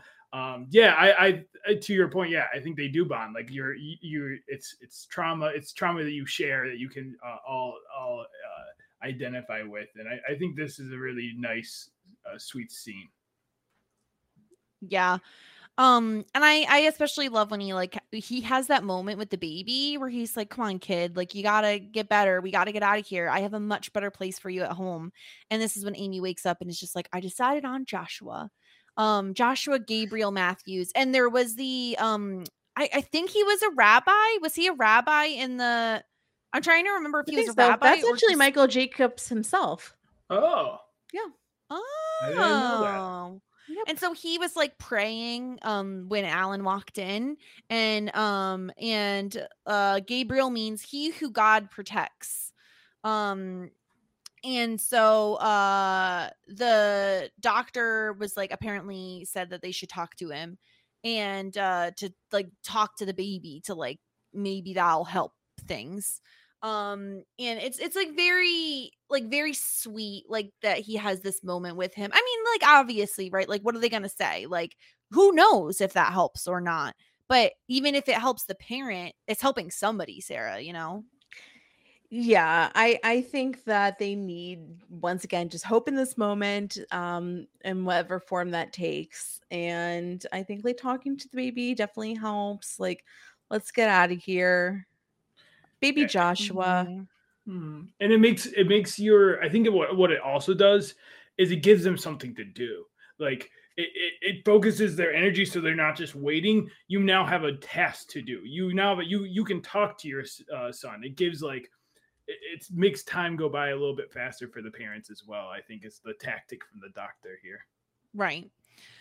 And so right. So then we have Eric like showing the baby to Tommy, and they have like a little moment where he's like riding him like a horse or whatever.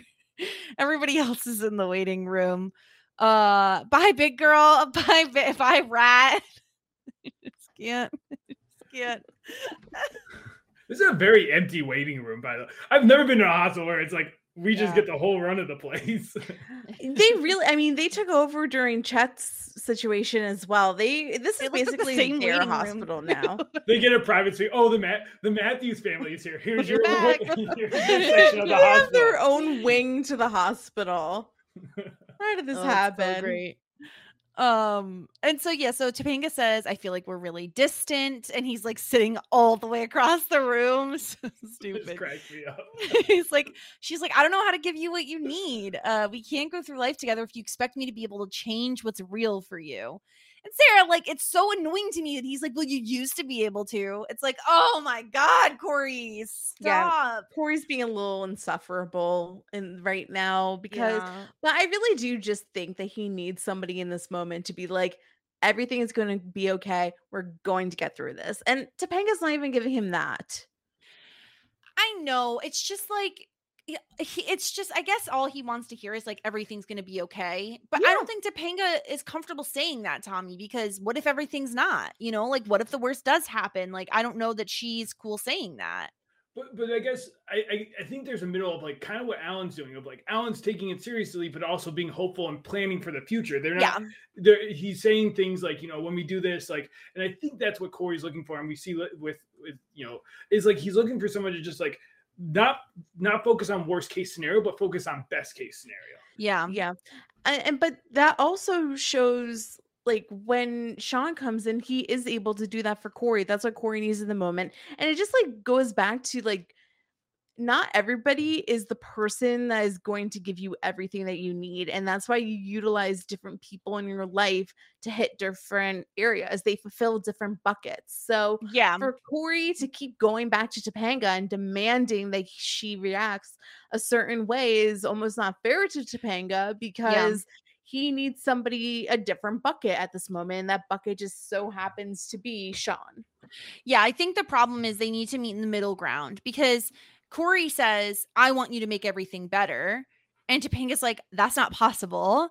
But like, he could say, I want you to tell me everything's going to be okay. Yeah. And instead of her giving him a reality check every 2 seconds, she could say, I don't know if everything's going to be okay, but no matter what, we'll get through it. Right. Like they can both be meeting in the middle. And Corey's just getting upset though, because he says Topanga's not like she used to be.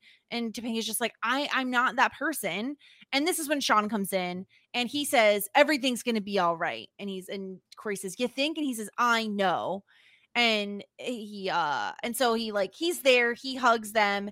And meanwhile, Topanga is just like, it's really serious. Like he's so small. He's not breathing on his own. He can't fight an infection.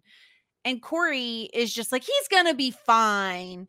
And Sean immediately is of the Corey variety where he's just like, listen, this kid's going to be great. We're going to have so much fun with him.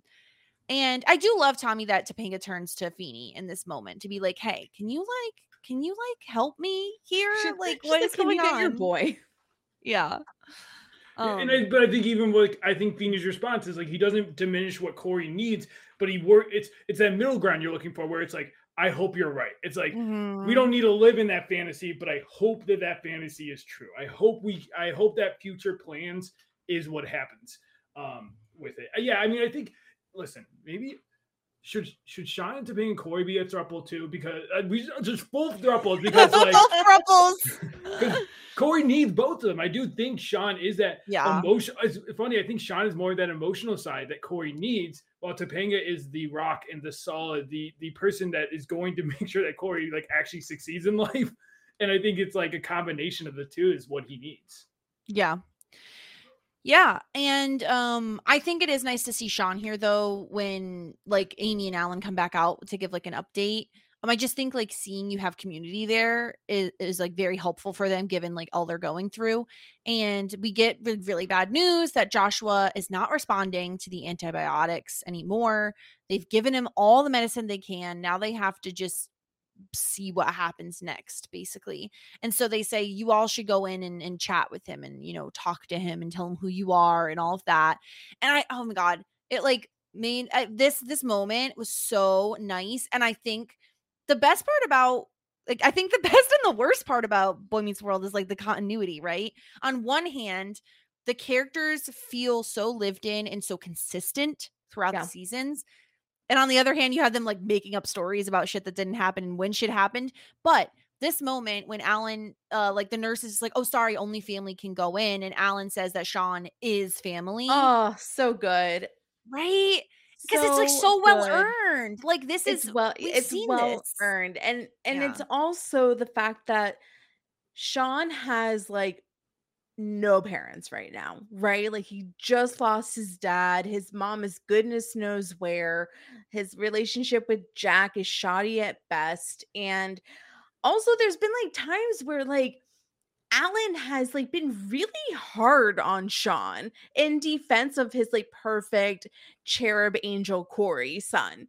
So the fact that he's like, no, like Sean is family, like he's one of us, just says so much. It says like, Sean, don't worry, no matter what, you have family with us, even if you have like no one. And remember, he just ran away, Sean, for 2 weeks.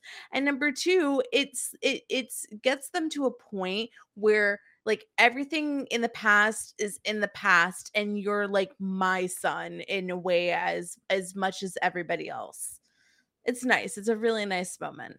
Yeah, it's a really good moment. And it also like for Alan, it kind of shows that stuff you do matters, you know, like he was another parent in Sean's life. Like he was another father. I would say Turner, another father, Chet, a father, like they all made up one father for Sean. And I think like there are times like you said that he was tough on Sean. And I think the fact that Sean turned around, came back for this, for Corey to help, but also for you, for your family.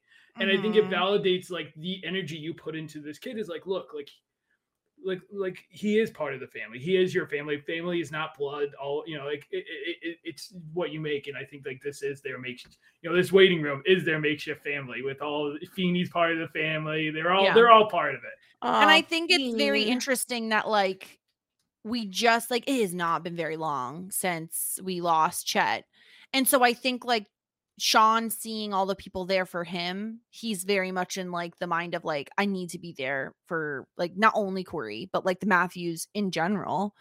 And so they all go into the NICU. Oh, one more point. I'm so sorry. Go ahead. And it just like reminds me, like he is always thinking like, I am just like my dad. I'm just like Chet. I run away from everything. And this proves that he is not like Chet, because when people actually need him, Sean shows up. And that's the difference between Sean and Chet. And it's like, I don't even know if Sean realizes like how much this action means that he's the opposite of what he's so afraid of, but it just proves that he's not his dad. Like he is reliable. He's a good friend. He's a good person, a good family member. So I just thought that was like super important that like he showed up. He showed up when people needed him. Yeah, absolutely. And he goes in with Corey and Topanga, and has like a whole conversation with Joshua. They all say like, you have to get better. Like the medicine's going to help you. You have people who love you. And Sean like says the most, and he says, you know what? This is the second time I've been in a hospital. I don't like the way the first one turned out. So you have to listen to me. I've been out of town. I was in a really bad way, but I met people who were looking for the same thing. And now you're in a bad way because I came back because I need to tell you something. Don't go out of town. Don't go anywhere. Life is right here with these people, with your family and my family. We've got the greatest family there is. We want you to be with us so we can watch you grow and make and change and make memories together. Yeah. And like this is like, gosh, Tommy, like this is so amazing because all of this is happening so close together, where Sean's dad dies and in that same moment, in that same episode, he's feeling like I push everyone away. And to go full circle and have him then show up for the Matthews when they're in the hospital for like scary reasons, and for him to call them his family, like that's a big deal for Sean. Yeah, and that's why I think this episode is so incredible in the sense that it does wrap up a lot of character arcs. And like you have this with event episodes, it's sometimes hard to continue the main plot as well. And I think they do that really well here with Sean. Of like, it finally feels like he fully comes to closure of like, I'm not my father. I I'm my own person, and fully accepting that here. I'm also really glad in a way that I think Angela should have had a little bit more in this episode, but I'm glad they didn't touch on the Sean Angela. That's not what's important here. We can touch on that later. Obviously they have to deal with their relationship, but right now he needs to be there for his family, I'm glad this came from Sean. I think we don't need this from Corey. We needed it from Sean. I think he is the heart of the show in a lot of ways, especially with this kind of stuff. Mm-hmm. Yeah, it's big, right? Like it feels like a big moment for the show. And Topanga says to Corey, like, thank you for remembering who I was. And they say, like, oh, you're in my heart. And then we get like sometimes I'm like, we don't need the B storyline. And this feels like one of those instances where like Eric's moving out. They do this cute game though, where they have the like amazing flying Tommy. He's going to perform his world famous close the suitcase with his tushy. And they do the drum roll and it's very cute. And they're like, oh, you don't have to leave. You don't have to leave. And he's like, yeah, I do. Still best friends. Yeah. Okay, great. And then he's like, okay, bye. It's like, I don't know. We needed this in this episode, Sarah. It just feels like too much. Yeah, I don't know. I think that, I mean, logistically speaking, I do think that Eric is meant to be, I don't know, like an A-list character or like a head character. So I think that they actually probably need to give him a certain amount of storylines. I don't know, Tommy, you're in showbiz, baby. Like, is there any like, if he is in as a main character, like, is he like contracted to have a certain amount of storylines a season? Is there any like juice to that?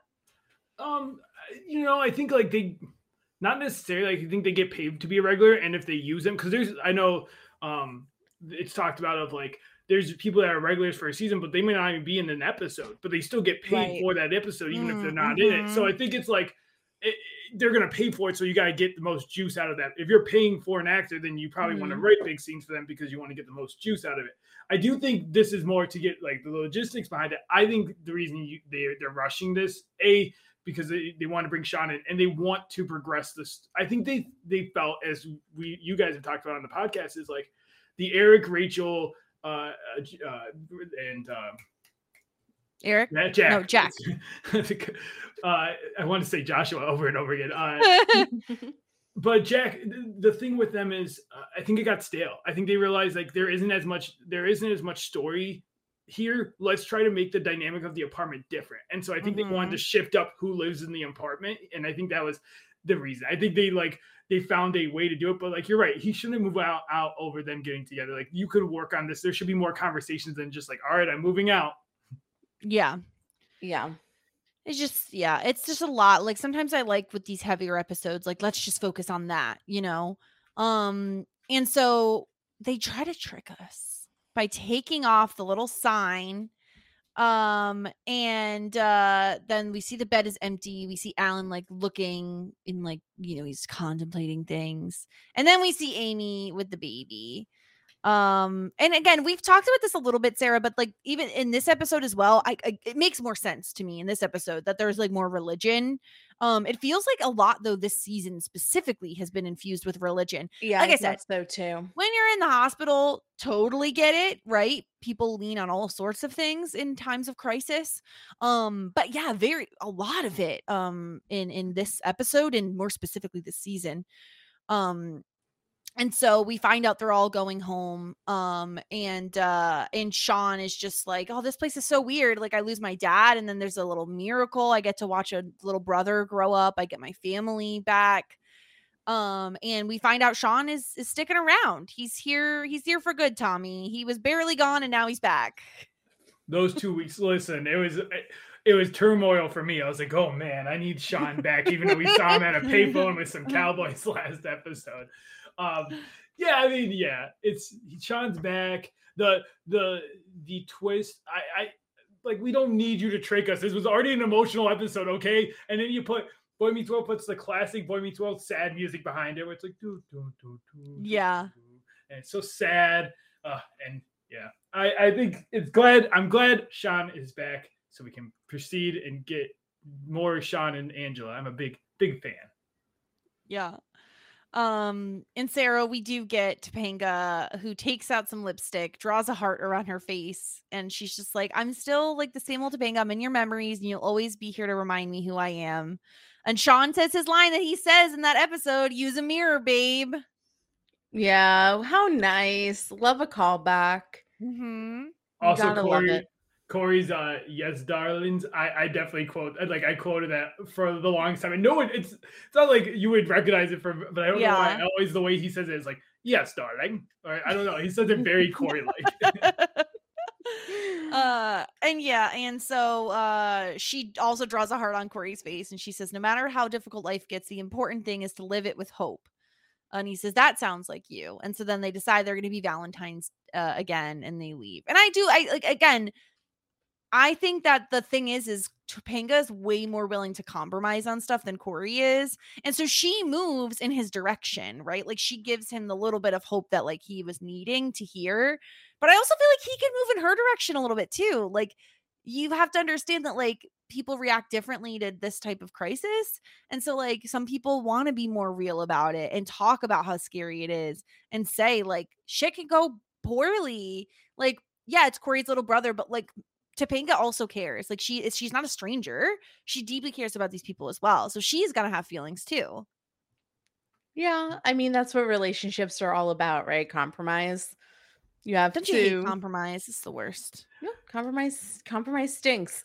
And I just like can't get out of my head that like in 2 years after the show ends, they have a baby of their own. It's ridiculous because there's a 3-year age gap between Riley and Maya and Joshua. So it just feels like, I don't know, these kids are like numbnuts. Like they're not ready to have their own child. Kids are numbnuts. They are. But I don't know. I guess we don't have to worry about seeing Corey and Topanga struggle as newlyweds and new parents. Thank goodness. It seems like in the future, you know, as someone who did watch all the Girls Meets World. Sorry, I had flashbacks. It's really scary. But I do think Corey, there's a couple episodes where he gets into is like, everyone's got to worry about me, but he does get better on that. And I think like he does learn to compromise, but there's a lot of him always having to be the victim. Even when I think he does have some points, it's the fact that it's like Topanga can have no points and all my points are right. Yeah. That's not going to get you anywhere, babe. You're going to wind up getting a divorce at 19. Yeah. It's not great.